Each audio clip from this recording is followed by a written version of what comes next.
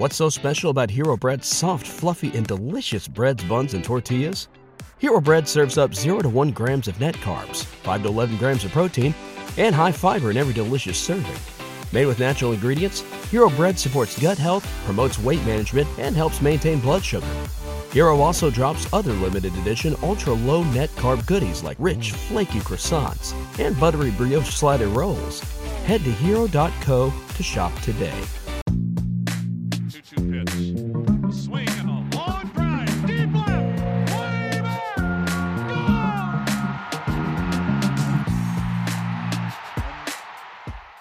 Hey everybody, welcome to another Baseball America podcast. I'm Kyle Glazer here with Carlos Collazo to break down the 2020 draft and the latest developments with you today. Obviously, there's no baseball being played on the field, but the draft is still on. We don't know when it will be. We don't know how many rounds it will be, but we know there will be a draft. As such, scouts and teams as a whole are still digging in, doing a lot of work, a lot of video scouting, a lot of teleconferencing to break down players. So it's different, but scouting operations are still going full steam. Carlos Collazo, our draft expert, is here to join us. Carlos, we just updated our BA draft rankings to 400 players. There are players moving up and down simply because teams are scouting and changing their assessments of guys. What were some of the most notable developments in our most recent update to 400 players? I think the most obvious one is just that we added 50 more scouting reports. So we're kind of continuously adding those scouting reports as we kind of refine our information and get the time to write all those reports. But like you said, there are still some movers at the top. It's obviously not a ton of movement just because there are no games playing. So players themselves can't really change how they're being evaluated. But I think it's a really fascinating time for us at Baseball America just because I feel like this year, while obviously we would definitely prefer watching games, we have so much more time to kind of refine our information, whether that's just looking more at what we already have and kind of being a little bit more thorough since things aren't changing, or simply gathering just more and more and more information from different sources because everything is kind of static. Scouts have more time to talk with us and talk through players who haven't changed because they're not playing any games. So from an information standpoint, we have a chance to really refine everything that we have and really try and gauge the industry consensus on these players probably at a better level than we ever could in another situation, just because there's so much movement typically. But now it's really kind of nice. I guess this is kind of a silver lining of this situation, to be able to just get much more feedback than maybe we would in previous years just because nothing's happening. So while there's not a ton of change as far as players like showing a new tool or showing a more refined approach, as far as like how our process works, I think it is beneficial for myself and how kind of I see this class, and hopefully how readers are able to see the class through maybe the industry's eyes. There are still some movers. I think some of the guys who are moving up boards now, it's just kind of those typical players that tend to move up when you are playing games, the profiles that teams like college hitters. I think we're seeing a lot of teams at least talk to me and kind of how they're preferring these college hitters. I mean, I think we're definitely going to see a college heavy draft this year, but just the more and more people that I talk to, there's a lot of safety you can feel with these college hitters. Guys like Dylan Dingler, I think, is a good one. He's just kind of that all-around catcher profile at the college level that teams like. He's the guy that moved up in our latest update. And then there are guys like, and we can get into a few more of these players later, there are guys like Nick York, who I don't know if he did a ton to change who he is as a player, but it's just we kind of caught up to that information. I think this is kind of how the process works in general. We're behind the industry. They've seen these guys, and we're constantly trying to make those calls to catch up. York is a guy who just seems like a really polished hitter and wasn't at a ton of these summer fall events, so I was less aware of him than perhaps I should have been, but now we have the time to kind of catch up and get that information. So those are two players who've moved up in our board for different reasons, but again, it all stems from kind of continuing to make calls and gather more and more information. Yeah, based on your calls with scouts, how are evaluators adjusting to this draft? I remember talking to an area scout yesterday, actually, who said he feels like, he's kind of scouting for the NFL draft. Obviously, NFL scouting is so video heavy, and he feels like he's kind of, changed streams on that. But he also said he feels like it's made him a better scout, a more well-rounded scout, because while there was obviously always a video component, now it's becoming so video heavy. You don't always have the angles you want. It's not always every single swing you want to see, but it gives you an idea and it helps you kind of make some different types of scouting assessments. It seems like evaluators are adjusting, based on my discussions, actually remarkably well. I've really admired how flexible scouts have been given this situation, not knowing in some cases if they're going to be employed past a certain date or paid past a certain date. I found them to be very resilient and very creative on the whole, and I think it's a testament to them. No doubt. It's been fun to talk with guys and just see how their kind of process is changing. I've also talked to some scouts who are kind of, they mentioned the NFL scouting comparison that you talked about. I talked with one guy who said he even reached out to an NFL scout to see kind of how they went about scouting through video. Now, he said there are a lot of things that NFL scouts can pick up on video that are maybe more difficult with baseball, just because of the differences of the sport and what you're looking for there. But I think there are a lot of things that you could pick up on video that you can't in person live, like slowing down a delivery, slowing down a swing from a hitter. And I've talked with some guys who said you can really get a ton of nuance, a very specific kind of mechanical things that you would always have to use a video for. The things that you maybe don't have as much feel for is kind of how a player moves in the field, the physicality of the player, kind of the instincts, the internal clock, that kind of stuff you miss out on by not having those looks. But I do think it's nice to see, and like you said, they're probably always doing this video stuff. It's not like we never had video cameras before, but just kind of seeing how scouts are just tapping into another skill and finding value from it, I think is fascinating just to hear about the process. But I do know a lot of guys are getting frustrated by just sitting down and watching video over and over again. These guys love to be at fields, and I don't blame them. I imagine video scouting is a lot more dull than actually watching a baseball game. So like you said, kudos to them for grinding it out. Yeah, there's no question. I think everyone would love to be watching actual live baseball games. But again, it's a lot of people making the best of the situation and doing their job. And because they're watching this video, there is player movement. And as such, we're reflecting that on our BA Top 400 draft board. Carlos, you mentioned the top of the draft. It's going to be college heavy. Our top 5 players are all college players. And everyone we've talked to said, yeah, those are the top 5. There's not really anyone else in the discussion up there. But there is a discussion who's number 1, and this is different from recent years. 2 years ago, Casey Mize was the number 1 prospect in the draft, pretty much wire to wire. Last year, Adley Rutschman was the number 1 prospect in the draft, wire to wire. There really wasn't a whole lot of debate who number 1 was. This year is a different situation. Spencer Torkelson, the first baseman at Arizona State. Austin Martin, the utility man, you can say, because he's played short, he's played third, he's played center field at Vanderbilt.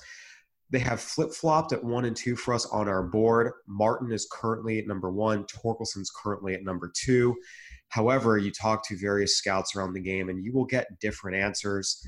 You put Austin Martin at number 1. What is the argument for him at number 1 over Torkelson based on what you're hearing, as well as just your general expertise in the draft to start with? Yeah, wow. Thanks for the kind words, Kyle. I've never been described as such an expert. But no, I honestly kind of hate this because, like you said, the last 2 years is just easy. Casey Mize established himself as that top player very quickly into the season. He didn't really have to think about it. Adley Rutschman, like you said, was a no-brainer last year. This year, it's not going to be that easy. I don't think there is a consensus insofar as everyone agrees that one player is better than the other. I think from all the conversations I've had, it is either Martin or Torkelson, and it's just kind of what side you line up with. I think for me, my personal bias, and those don't reflect our rankings. It's kind of all driven by the industry for our list. But I think that if you do prefer Martin, what you like is just kind of the all-around profile he offers, the defensive value that you can get. Now, I think Martin, Torkelson, and even Nick Gonzalez, those are the guys that have the elite hit tools in this class. I think you could argue like the upside is like plus hit tool for all of those guys. They all got votes for, and that might be aggressive. These are all amateur guys, but like best hitters in the class. Like I think that's probably fair. But obviously Torkelson has that power, and that's kind of the separator for him. He has got the most usable power in the class, some of the best raw power in the class. So I think the difference is if you like Martin, you just like that player who has a chance to play a premium defensive position whether that's center field, whether that's third base. I think most people probably are inclined to say he's not going to play shortstop. I would personally like to see him there just because I haven't seen much of him. But I think if you prefer Martin, he's got a great hit tool. He's got more power than you would think. He has a chance to be a plus defender in center field. He is a plus runner. So he can just offer above average tools at a number of different positions while playing a valuable defensive spot. So that's kind of the argument for Austin Martin. And that's personally where I fall, just watching him. Love the athleticism he offers, the bat speed. But I'll let you make the case for Spencer Torkelson, Kyle. I know you've talked with a lot of guys who've seen him. I think you probably would choose Torkelson as well personally. And I think it's kind of a fascinating discussion to have because these guys are so close. Yeah, I think one of the interesting things, and this is a debate that happens a lot, we hear a lot between amateur and pro scouts. Carlos really focuses on the amateur side. I'm our primary Major League Baseball guy, and I do a lot of our prospects work as well. So I come at this from a pro angle, and you just ran down Martin's tools, and to me, every single one of them seemed rich, not as a knock on him, but just because I actually have a story coming out on this in Baseball America. There's an average of 1++ hitter every other draft. Don't tell me that, Kyle. Come on, don't tell me that. There's an average of 1 every other draft. So to me, if you talk about these 3 guys, saying all 3 have plus hit tools, to me that's too rich. And I talked to some scouts about the tools, and for everyone else who's more, Martin is plus hit, average power, 55 run, which are all still really good tools. That means he's 280, 20 bombs, can steal 10 to 15 bases. That's a really good player. One of the things to me that separates Spencer Torkelson is because one of the things that doesn't get talked about enough is Austin Martin's defense. The argument I feel like I hear from Martin is about the profile. The argument I hear for Torkelson seems to be more about the player. And I'm a big fan of scout the player, not the profile. Always. But with that, one of the things that came up was Martin moved off of third base because he was really, really having a difficult time throwing the ball. Carlos, you played, I played. We've both been there. It's not fun when you're in your own head. You've got the yips. You're aiming the ball. And a lot of scouts I talked to said that's where Austin Martin was this spring. They've had concerns about his arm dating back to high school. I talked to one scout who said he watched him. It was almost kind of sad. He felt for the guy. He was two hopping routine throws to first base. He was struggling in warmups to get the ball there in the air on target. That's why they moved him to center field. And he's more of a 55 runner, which, you look at most major league center fielders, they're all plus runners. Yeah. So I think for me, the argument about Martin's profile kind of falls by the wayside. If he can't really throw and he's not fast enough for center field, well, he might end up being a left fielder, which again, he's going to be a very good player. He's either the number 1, 2, or 3 prospect in this draft. This is not meant to be a knock on him. But if you take away like the profile aspect of what's his advantage over Torkelson, and for me, there isn't one. Torkelson, it's at least 2 grades better power. It's 70 power, every bit of it. As a hitter, it might be 50, 55, but just to put in perspective, Pete Alonso is 50 hit, 80 power. Spencer Torkelson's probably more 55 hit, 70 power, but it's an impact hitter. That's a guy hitting, again, 270 with 35 plus bombs a year. And he's also a really underrated athlete. He's a 55. It's an above average to plus defender at first base. There's a lot of people out there who think he can play the outfield. And, there's a realistic scenario where each of these guys is playing the corner outfield. And if they're both there, Torkelson's going to be the more impactful hitter. So for me, I think just based off everything I've heard, what I've seen, I saw Torkelson a little bit earlier this spring when I was out in spring training. I stopped over at ASU for a bit. It just seems like there's so much conviction. This is going to be an impact middle of the order bat. He's not some base clogger. And even if he was, if he can hit like Pete Alonso, it doesn't matter. Who cares? Yeah.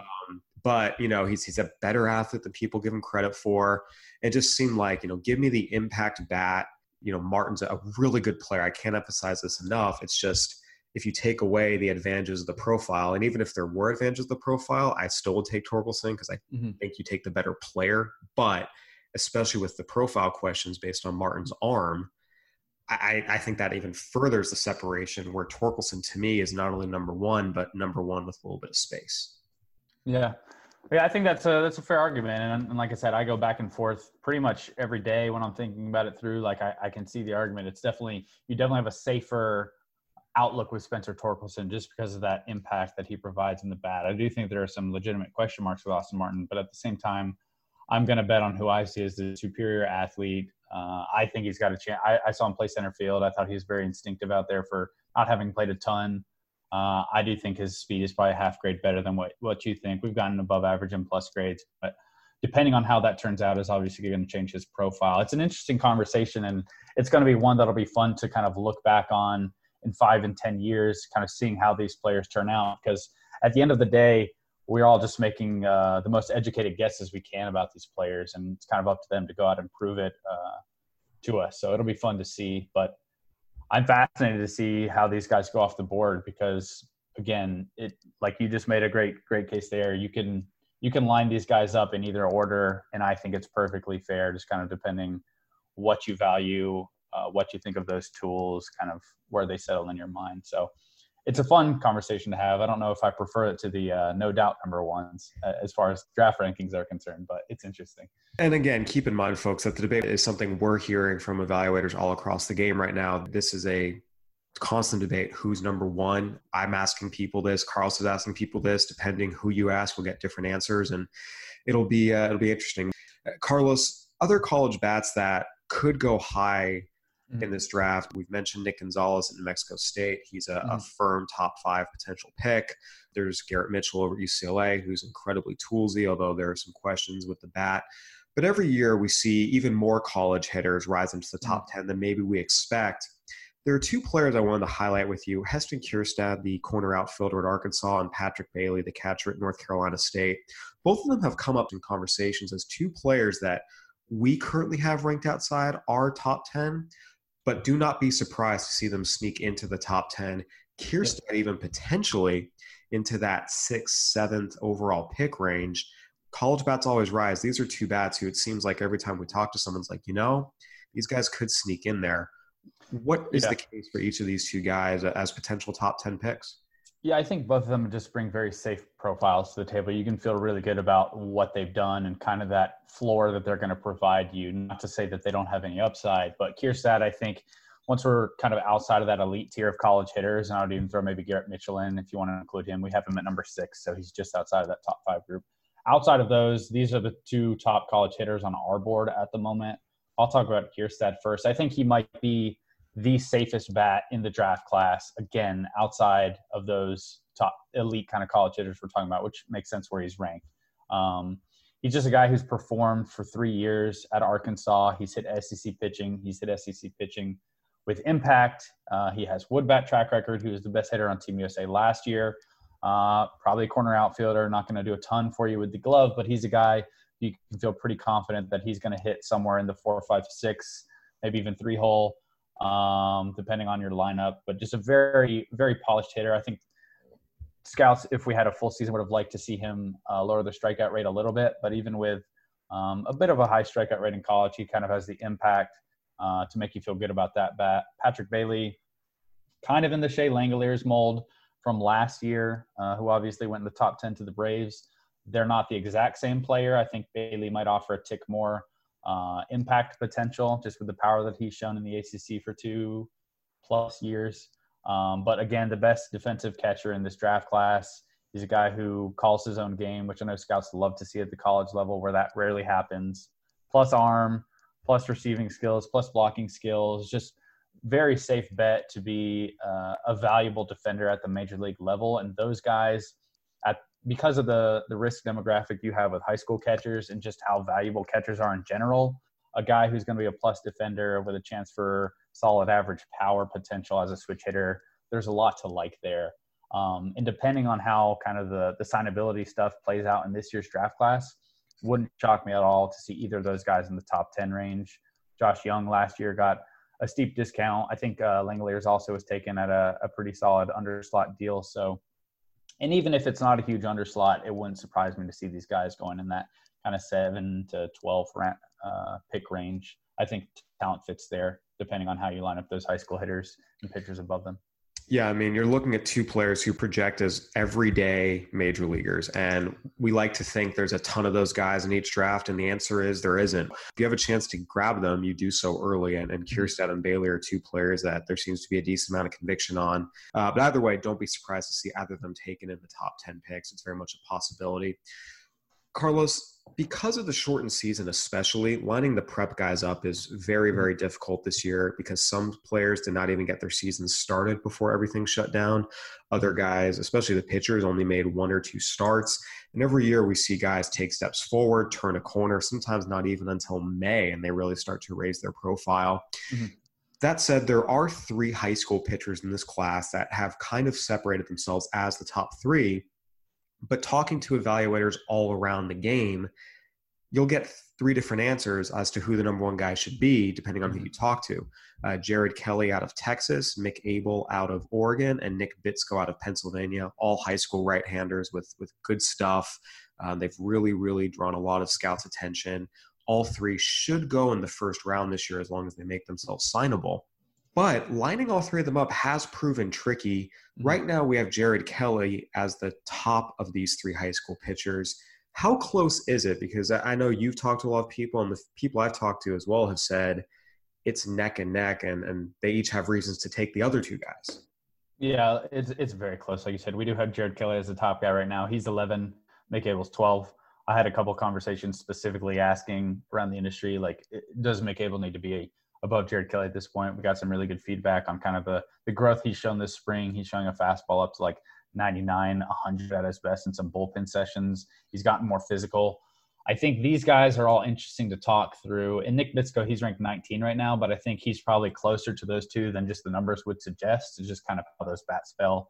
But those are the top 3 guys. They all have now stuff. They all have frames that you can really like. I think Mick Abel is the most projectable of those guys. He's 6'5", 180, probably a little heavier than that now.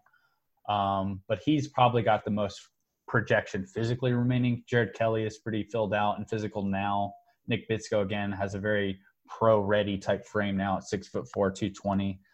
But all these guys have loud stuff. Kelley has the best prep fastball in the class, a pitch that he was regularly up into the 97, 98 mile per hour range. Mick Abel probably had the best breaking ball in the class, a really sharp slider that was pretty consistent. And then Nick Bitsko had a plus fastball and curveball combination, kind of a 12-6 hammer that I got to see last summer at East Coast Pro when he was in the 2021 class. And I also got to see him with USA Baseball, one of their 17U NTDP events. So I think all of these guys have like front of the rotation upside, maybe as like number 2 guys, just because of that loud stuff. It just depends on what you like. I think the biggest negative with Kelley is his breaking ball. It hasn't been that kind of plus wipeout pitch that scouts want to see from the top prep pitcher in the class. Mick Abel, his stuff wasn't as consistently elite last summer. It fluctuated a lot more. And then I think with Bitsko, you have more question marks because he was originally in a younger class. You haven't seen him as much as you want. And is he going to like maintain that frame that he has now? But again, you could argue any of these guys as the top pitcher in the class, and I think you have a solid argument to make. Yeah, talking to some evaluators out here on the West Coast about Mick Abel, they're enthralled. And these are veteran evaluators who have been burned by high school right-handers before and look at them very, very warily. Everything Mick Abel was showing from, the present stuff, the body, the delivery, really seemed to check all the boxes. And I had one evaluator say, if someone took him in the top 10 picks, I think they made the right call. People that's interesting. Really like him.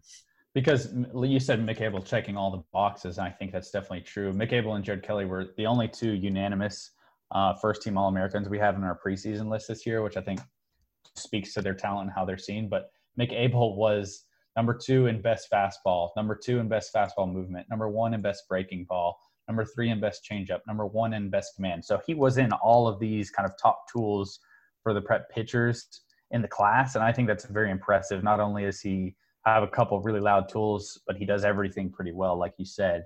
And if he can kind of consistently get to that plus fastball velocity, there's a ton to like, and he's only going to add more weight and add more strength in the future. So he's already a good pitcher now, and it sounds like there's just more to come. So I think there's a lot to like with Mick Abel. The top 4 high school bats, it's become an interesting discussion because we've seen a lot about Zach Veen recently. You've posted and written about him. He's shown up on some other sites, and he's a very, very good player. Undeniably one of the top 4 high school players, position players, I should say, in this draft. Mm-hmm. He's going to go in the first round. He's a tremendous talent. One of the things that has been interesting to me to hear, just talking to some upper-level evaluators when asking about him, is they say, look, he's very, very good, but they do feel like some of the helium has been a little over the top in terms of separation between him and some of the other top prep bats in this draft, namely Austin Hendrick, Robert Hassel, Pete Crow Armstrong. Mm-hmm. They see those 4 as all grouped together. They don't see Veen as separating himself from that group, a clear number 1, where I think there's been a little bit of a perception just based off questions you've been getting in the chat. I got one in my most recent chat. There does seem to be a group that thinks that Veen is like the clear-cut number 1 guy in this high school class, but talking to evaluators around the game, he might be number 1, but it's a much closer gap with the other bats. Yeah, I think that's generally true of all the rankings. I mean, people can really look at kind of the differences in the number beside your name, but there are 30 different clubs who have all kinds of different scouts who are all going to have different opinions. I do think most of the people I've talked with think Veen is at the top of this outfield group. Now, you can debate how far ahead, how clustered they are all the time, but we have Zach Veen ranked number 7. We have Austin Hendrick ranked 2 spots below him at 9. So definitely don't overhype the difference in all these players. They're all slightly different players. But Veen is a guy who's showing like plus future power potential with an elite frame, one of the most pure swings in the class, just mechanically leveraged to get to impact now. So I think there is a lot to like with him. I think when you're talking about an impact hitter, it's him and Austin Hendrick. They do it in different ways. Hendrick is more of an aggressive swing with kind of elite bat speed, whereas Veen's is kind of that more pure, smooth, left-handed swing. But I think part of that hype that Veen was getting early in the season was because he plays in Florida, and he just has the advantage of getting out there earlier.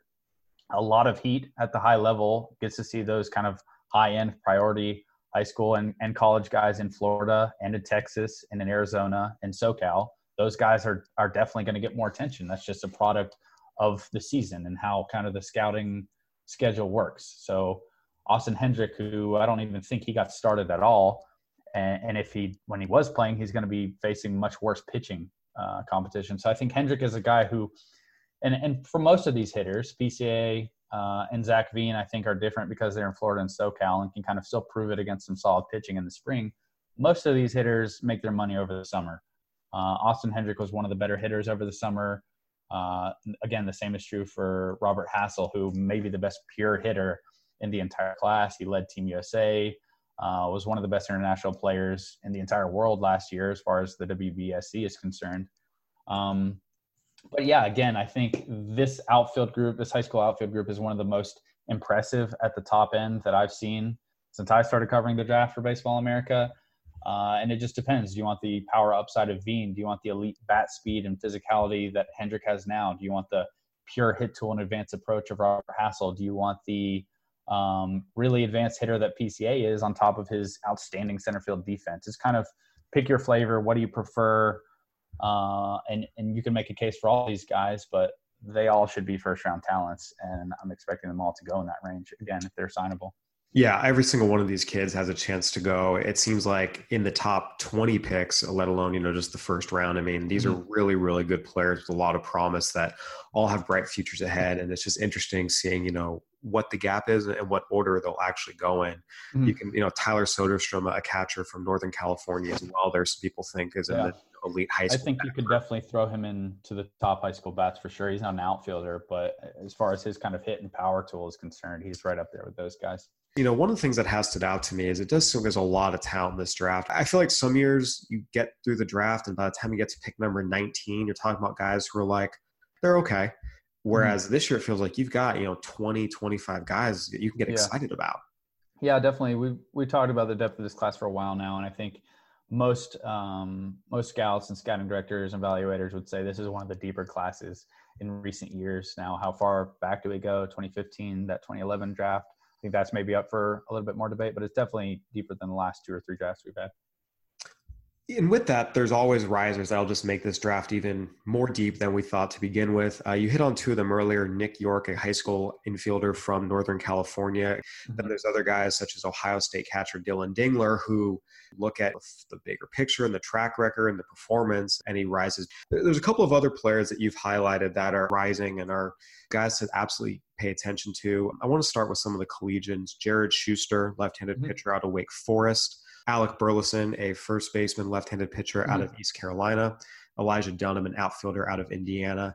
In addition to Dingler, the Ohio State catcher. What is it about these four that you're hearing that have them rising and potentially moving up into higher draft slots? Yeah, probably the last two you mentioned would be easier to touch on, Dunham and Burleson. I think these are guys who, again, fall into that college performer kind of profile that teams feel good about, that generally rise.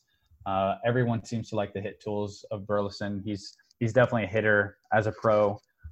He has below average stuff on the mound, but he just has a really good feel to hit, has performed pretty well. Doesn't have a ton of power, and he's a corner guy, so I think there might be some profile questions. He's not juiced up our list by any means, but I do think he's a pretty safe top 5 round pick for someone who really enjoys the bat. Kind of same thing with Elijah Dunham. He's not the toolsiest guy ever, but he does everything pretty well.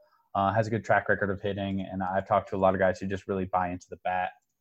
I think Schuster is an interesting one because, and we actually had a piece recently just on 10 players who have risen since the start of the season who you need to keep an eye on for one reason or another. Schuster was one of these, and it's just because of how teams kind of prioritize or target left-handed pitching in the first round. Obviously, left-handed pitching is a commodity. You really want to find it. And get impact arms from the left side because there just aren't a ton of those guys.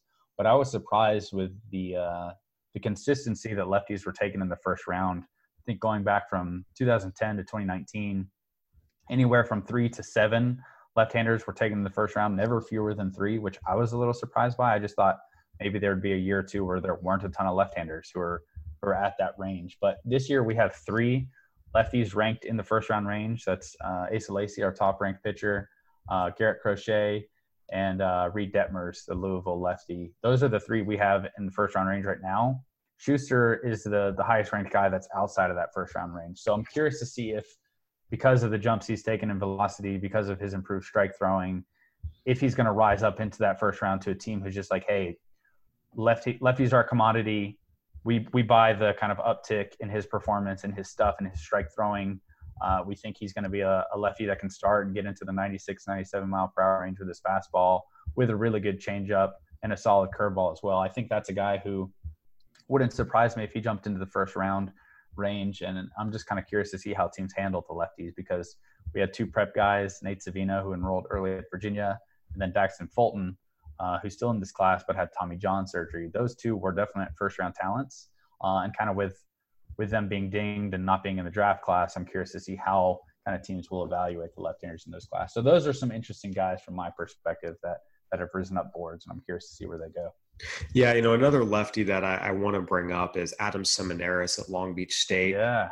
Really, really got off to a great start this year. You talk about college pitchers only making 4 starts. How much can they really do for themselves? Mm-hmm. This is the guy that you can say, yeah, really, really did a lot for himself. Really just overwhelmed the competition. Opened with 6 scoreless innings and 11 strikeouts against Cal. And really his coup de grace against Mississippi State, 8 innings, 1 hit, no runs, 2 walks, 10 punch-outs. And then, oh, by the way, his final start struck out 14 over 7 innings against Xavier. This was a left-handed pitcher who was interesting coming into the year. He pitched in the Cape Cod League. He pitched for a major program at Long Beach State. People knew him, but what he did in his 4 starts this year was just absolutely insane. The total damage, 36 strikeouts and 3 walks in 22 innings. He was showing 4 pitches, able to mix them all, throw them all for strikes. There's definitely a plus out pitch there in the changeup. Fastball was 88-92, but it plays up a little bit with some deception. We see a lot of lefties in the major leagues who are able to succeed with that. A low 90s fastball, a plus changeup, and the ability to mix their pitches. This is someone that I think really, really has a chance to not only go well in the draft, but find himself pitching in the major leagues someday. I mean, you watch him pitch, and there are a lot of lefties who look like that in the major leagues. I mean, on the low end, I think about a guy like Devin Smeltzer, who I saw last year at AAA and then made his way up to the Twins. Seminaris does everything Smelter does, except he does it all a little bit better. Maybe he's a back-end starter. Maybe he's more. This is a really good pitcher that we're hearing is rising up draft boards. And I think, kind of going back to that, college lefties who rise and teams like the more they see, he fits in that bucket. No doubt. He's one of the better pure pitchers in the class, I'd say. He doesn't have the loudest stuff, but again, like you said, he does everything on the mound really well at an advanced level. All right, so to finish up, Carlos and I are going to have a little bit of fun here. It's a little bit of a fun exercise, a podcast mock draft. You see the mock drafts online, some of the more official ones where Carlos really dives in with clubs and shows you what he's hearing.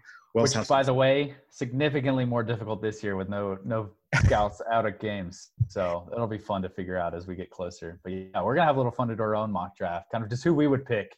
We'll go maybe 15 deep. And Kyle, if you want to keep going after that, I'm happy to do it. But, all right. Well, as host, I'm claiming the number 1 pick. You good with that? Oh, come on. No, actually, I want to take the number 1 pick because I'm going to throw a curveball at you. I want to see how you react.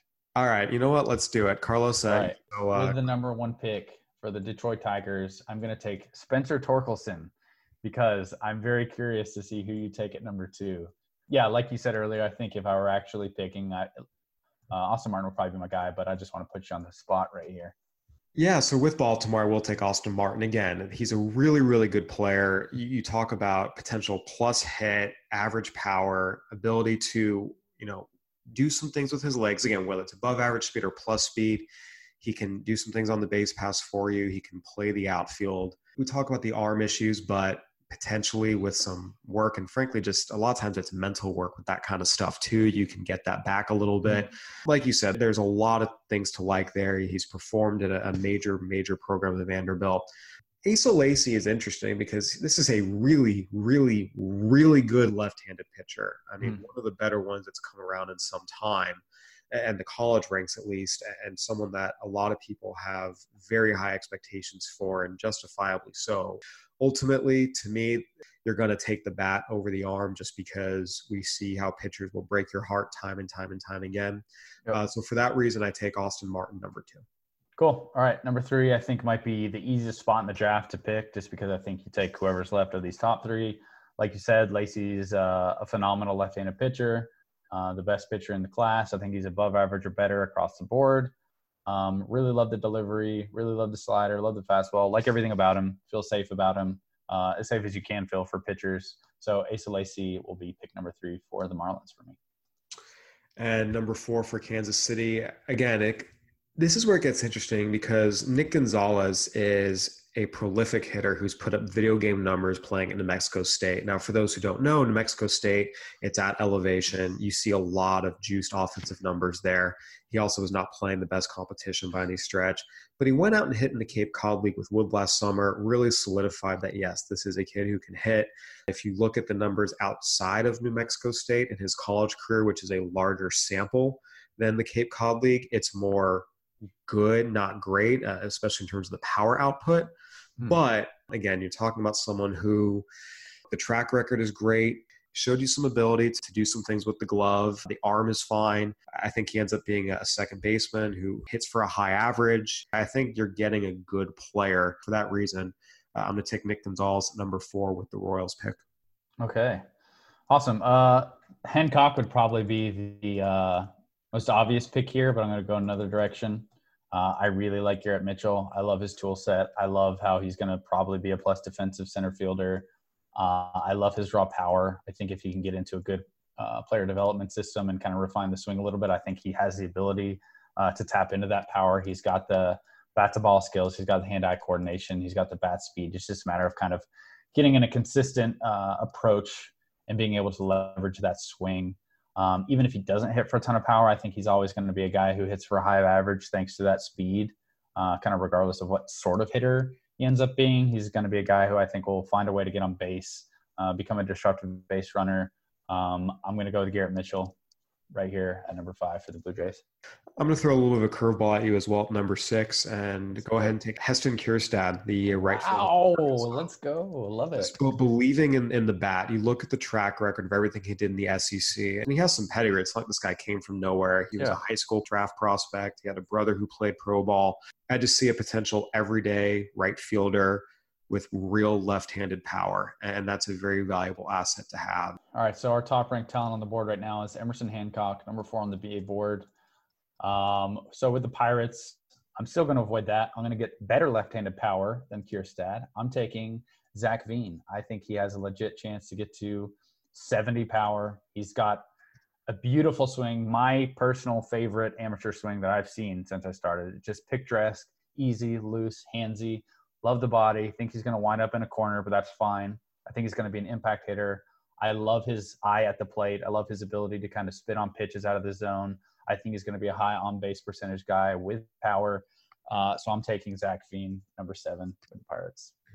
This is where it gets interesting to me around this number 8 spot. When you look at who is remaining, you have 2 very accomplished college pitchers in Emerson Hancock and Max Meyer.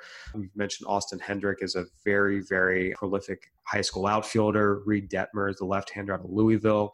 You have some of those high school arms. I might surprise some people here. I'm going to go with Max Meyer at Minnesota. I like it.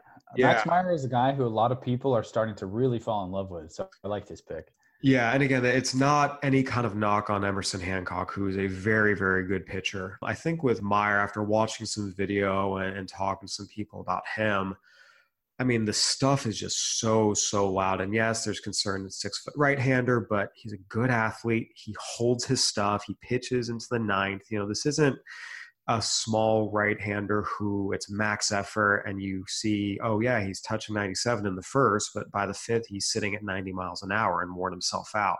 Mm-hmm. This kid holds his stuff. You see a power fastball. You see a plus or better slider. You see, it's definitely better. You see the athleticism. I just like the total package there. I think you are potentially getting an impact, potential top half of the rotation starter with Meyer.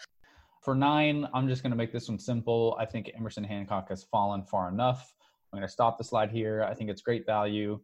I still really like Emerson Hancock. I think he's one of the better pure strike thrower and command guys at the college level. I think he has a plus fastball. I think he's got a plus changeup.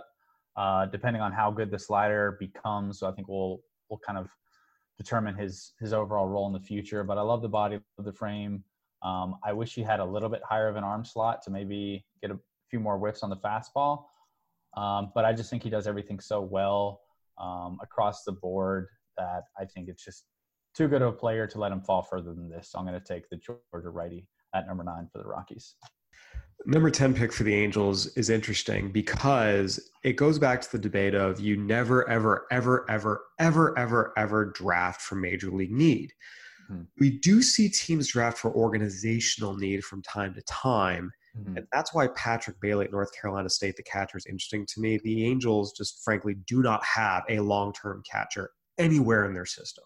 By the same token, I look at some of the players available and it's riskier, but just everything we've heard about Mick Abel is really, really enticing. And for me, it's hard to pass that up. And so for the Angels at number 10, I would draft Mick Abel, the right-hander out of Jesuit High School up in Portland. I just think that there's a lot of potential there. Some of the red flags you see with other high school right-handers aren't as present with him. Mm-hmm. And the Angels have drafted position players exclusively under scouting director Matt Swanson. And again, so I think Patrick Bailey could be a pick here and would be a good fit for what they need organizationally. But I just think Mick Abel has a chance to be a dynamite superstar pitcher in a few years. And I think you take that chance.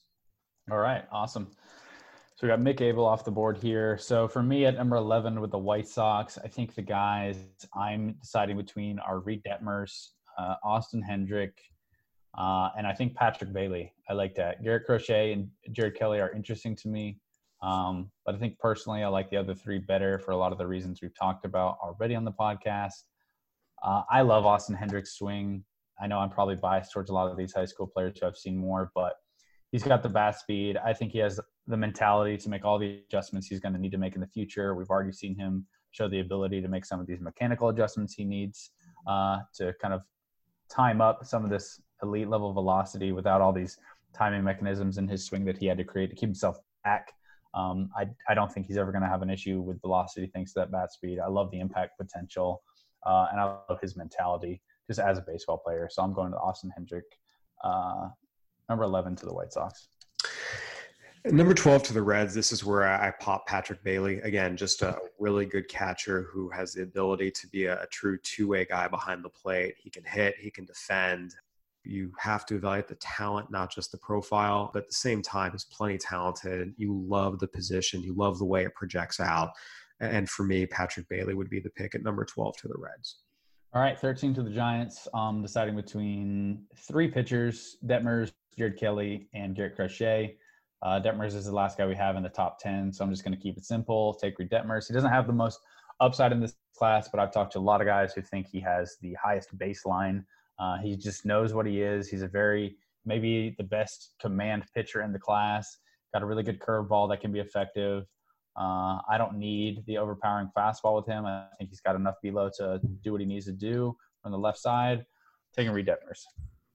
Moving on to the Rangers now at the 14th overall pick. There's an appeal taking Jared Kelly, the hometown kid from Texas. I think that looking at the rest of the players, that's where I would go. Kelly has shown premium stuff for a long time. There are a lot of other really good options. We talked about some of these high school hitters, Robert Hassel, Pete Crow Armstrong, Tyler Soderstrom even, but we do have Kelly as the highest remaining player. It just makes sense for me here for Texas to go with the hometown kid at Jared Kelly.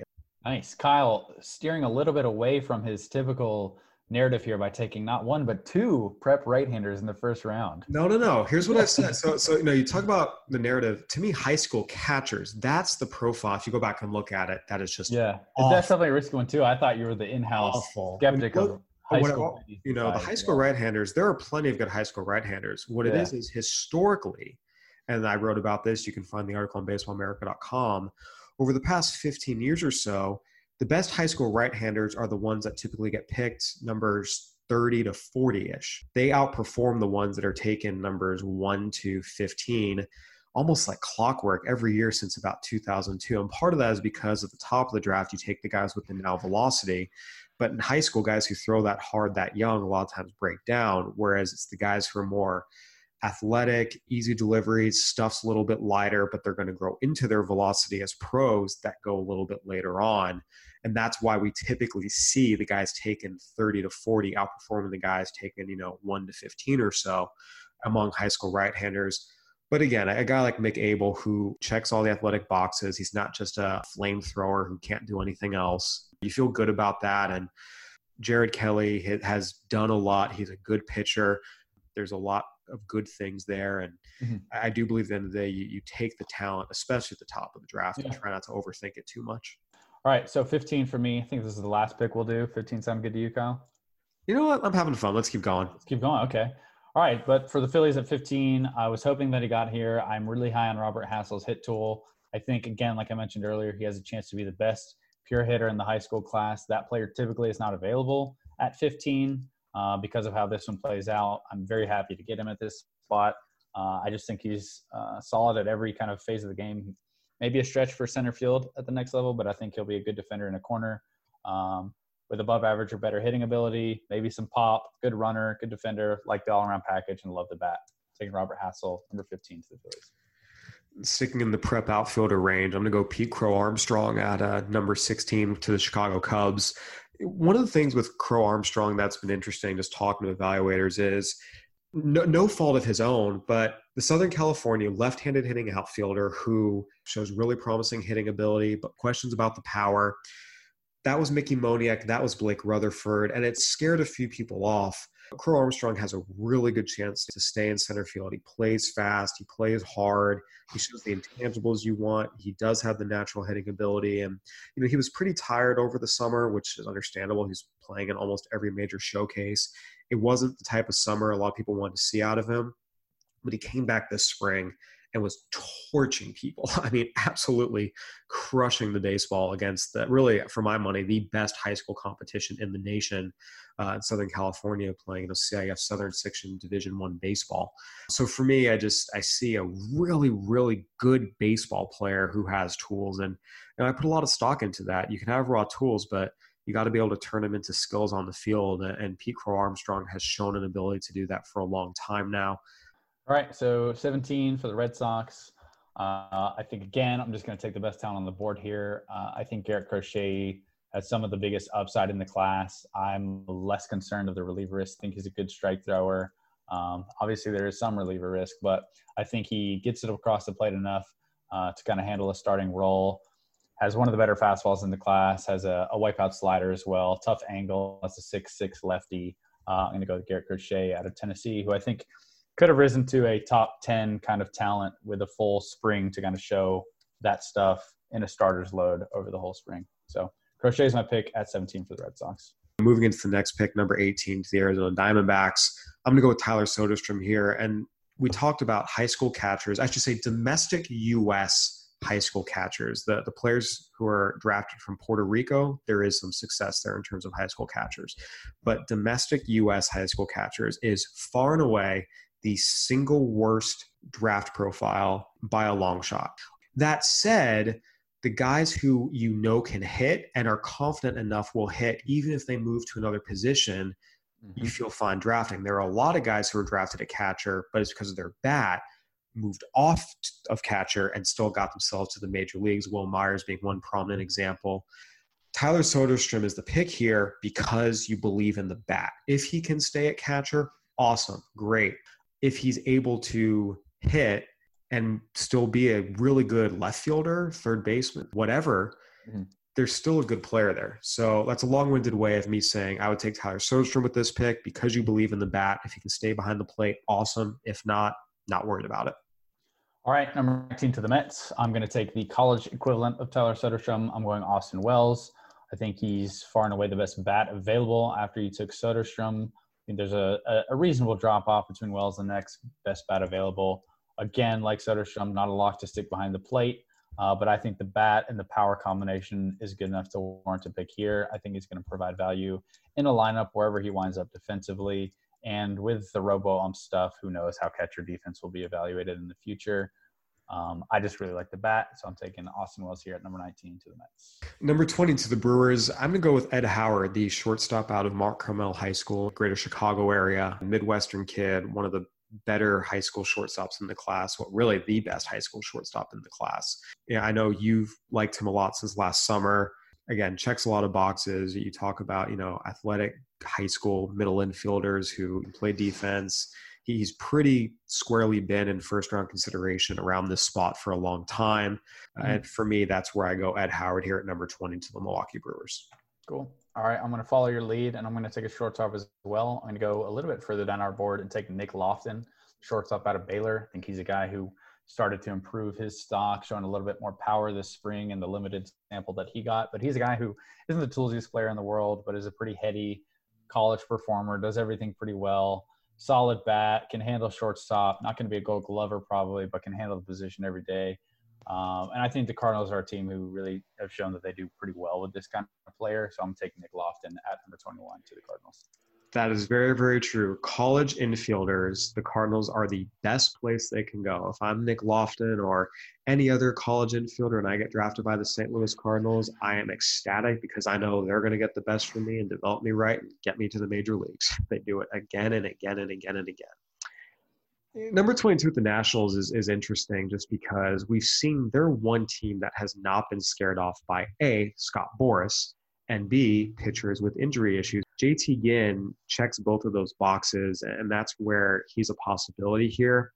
I am going to go with Nick Bitsko, the high school right-hander, just because, again, he's very, very talented. He's right in the mix of the best high school right-handers in this class. The Nationals have done a decent job with high school right-handers, high school pitchers, I should say, and Bitsko is the highest-ranked player on our board still. That would be the pick. I'm bummed you took Bitsko. That was going to be my next pick with Cleveland. I think he's a guy that checks a lot of their boxes. Young for the class, high school pitcher. The Indians have not been afraid to take high school arms lately. In the first round, would have loved him. They love young guys. Now I think the group of players I'm looking at are a bunch of college right-handers. There are a number of different guys we could go with here. Cade Cavalli, JT Ginn, Cole Wilcox, Carmen Mlodzinski, and Tanner Burns are the next best on our board right now. Man, this one's tough. I'm going to go with Carmen Mlodzinski. I don't think he has the highest upside of these guys, but I think he has a lot of starter traits. I like the body. I think he can induce a lot of ground balls. I think there's more potential with the slider. He's shown plus at times. Wasn't quite as loud this spring. But again, like you said with the Nationals, I believe in Cleveland's ability to develop arms, and I think they could do a good job with a number of these pitchers, but I'm going to take Mlodzinski. Yeah, you're right. When it comes to developing pitchers, the Cleveland Indians are the single best organization in baseball in doing so. The Dodgers are the best at developing position players. The Indians are the best at developing pitchers. And you almost feel good about any arm they get into their system reaching his peak ability, whether that's they acquire him via trade in the draft. When it comes to pitching, yeah, that's a good place for any pitcher to wind up. I'm going to go a little bit off the board here and surprise some people. With the 24th pick to Tampa Bay, I'm going to go with Alika Williams, shortstop out of Arizona State. This is a player that is just a really, really, really good defender. He does not strike out. He makes a lot of contact. This is just a really good ball player who has the instincts and is going to get the best from his ability. Okay, cool. 25 with the Braves, still looking at the same college pitching group, just kind of how the board is playing out. I think Cade Cavalli or Chris McMahon would be my picks here for Atlanta. I really like what Cavalli checks on paper. He's got a great frame, picturesque delivery, one of the better bodies and deliveries in the draft. Gets in the mid-90s with ease, has a really, really good slider in the 87 to 90 mile per hour range. I think the Braves have done a good job turning out pitchers as well. So I'm going to take Cade Cavalli out of Oklahoma to Atlanta with the 25th pick. With the A's, I'm going to go Tanner Burns, the right-hander out of Auburn. He's been Auburn's Friday night guy. He's long performed. He's a good pitcher. He's accomplished. And again, you just kind of look at the board as a whole. Yeah, I mean, when you look at who's available, a steady, good pitcher who has a chance to become a solid back-end starter, that's valuable. Mm-hmm. Nice. All right, 27 in the Twins. Still looking at some of these college arms. I think they're still in play here. And then also looking at a number of these college bats are on the board, a little bit outside of that top 30 we have on our board. I think, again, for me, this is where I start thinking that JT Ginn's talent is just too good. I know there are a lot of risks with him. He's a draft-eligible sophomore. He's turned down first-round pick money previously. He has a lot of leverage. But I saw this kid in high school. I've seen him in college. I think the stuff fits way higher than this on the board when healthy. So I'm going to just take a risk on the talent. Hope to sign him. JT Ginn's fastball and slider combo is too good. Again, another guy. I love his bulldog mentality. He's shown enough strikes and control in college to where I think he can be one of those undersized righties in a starting role. This stuff's just too good for me to pass up here. I'm going JT Ginn. Speaking of stuff that's just too good to pass up here, with the 28th pick to the Yankees, I'm going to go Jared Jones, the right-handed pitcher out of La Mirada High School and just outside of Los Angeles. It's explosive stuff. It's mid to upper 90s fastball with life. He's got a power slider. He shows you feel for changeup. He's an incredible athlete. Again, there are people who are fearful of the undersized right-hander demographic, but he just, the athleticism and the explosiveness gives him a chance to be really, really special down the road. He came back this spring. He was making people say, wow. The delivery looked a lot more smooth and easy this spring, too. I really like the development he showed. Yeah, the delivery was better. Command, the control, all of it was trending up in the right direction. All right, with the final pick of the first round to the Dodgers at 29. You said it earlier, the Dodgers are the best team in baseball at developing position players. So I'm going to take a personal cheese ball of mine.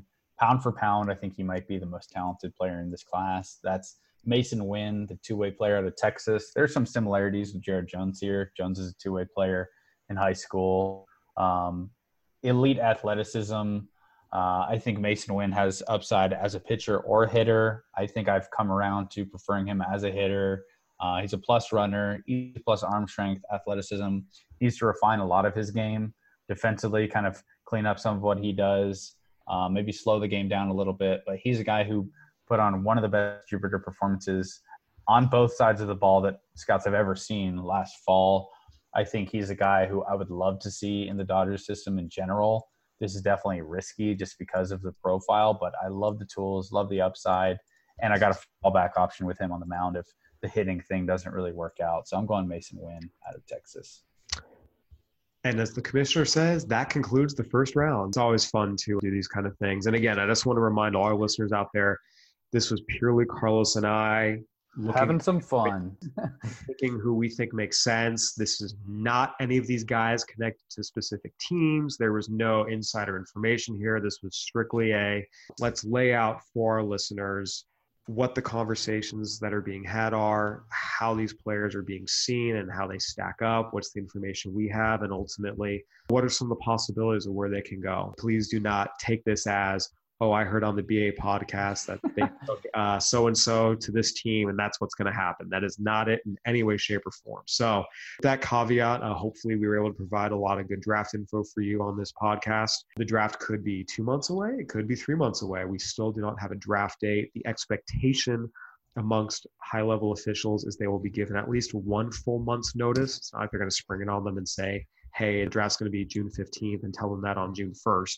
There will be about a month to prepare is the expectation, but we still have to see exactly when that date is going to be and how many rounds it's going to be and how teams treat this one. This is certainly the most unique draft of our lifetimes for a number of reasons and a unique draft in the lifetimes of most veteran evaluators out there as well. Yeah, no doubt. It was fun to talk through this. It's always fun to run through a mock, even if it's just kind of who we like, who we prefer. Kind of what we would do. Just fun talking draft, fun talking baseball when baseball's not being played. So hopefully if nothing else, we were able to entertain you guys for an hour or so. So thanks for listening. Absolutely. And once again, feel free to give us a review on iTunes, Spotify, Stitcher, whatever platform you're listening on. We'd love to hear from you. For Carlos Collazo, I'm Kyle Glazer. This has been another edition of the Baseball America podcast. Thanks for listening, everybody.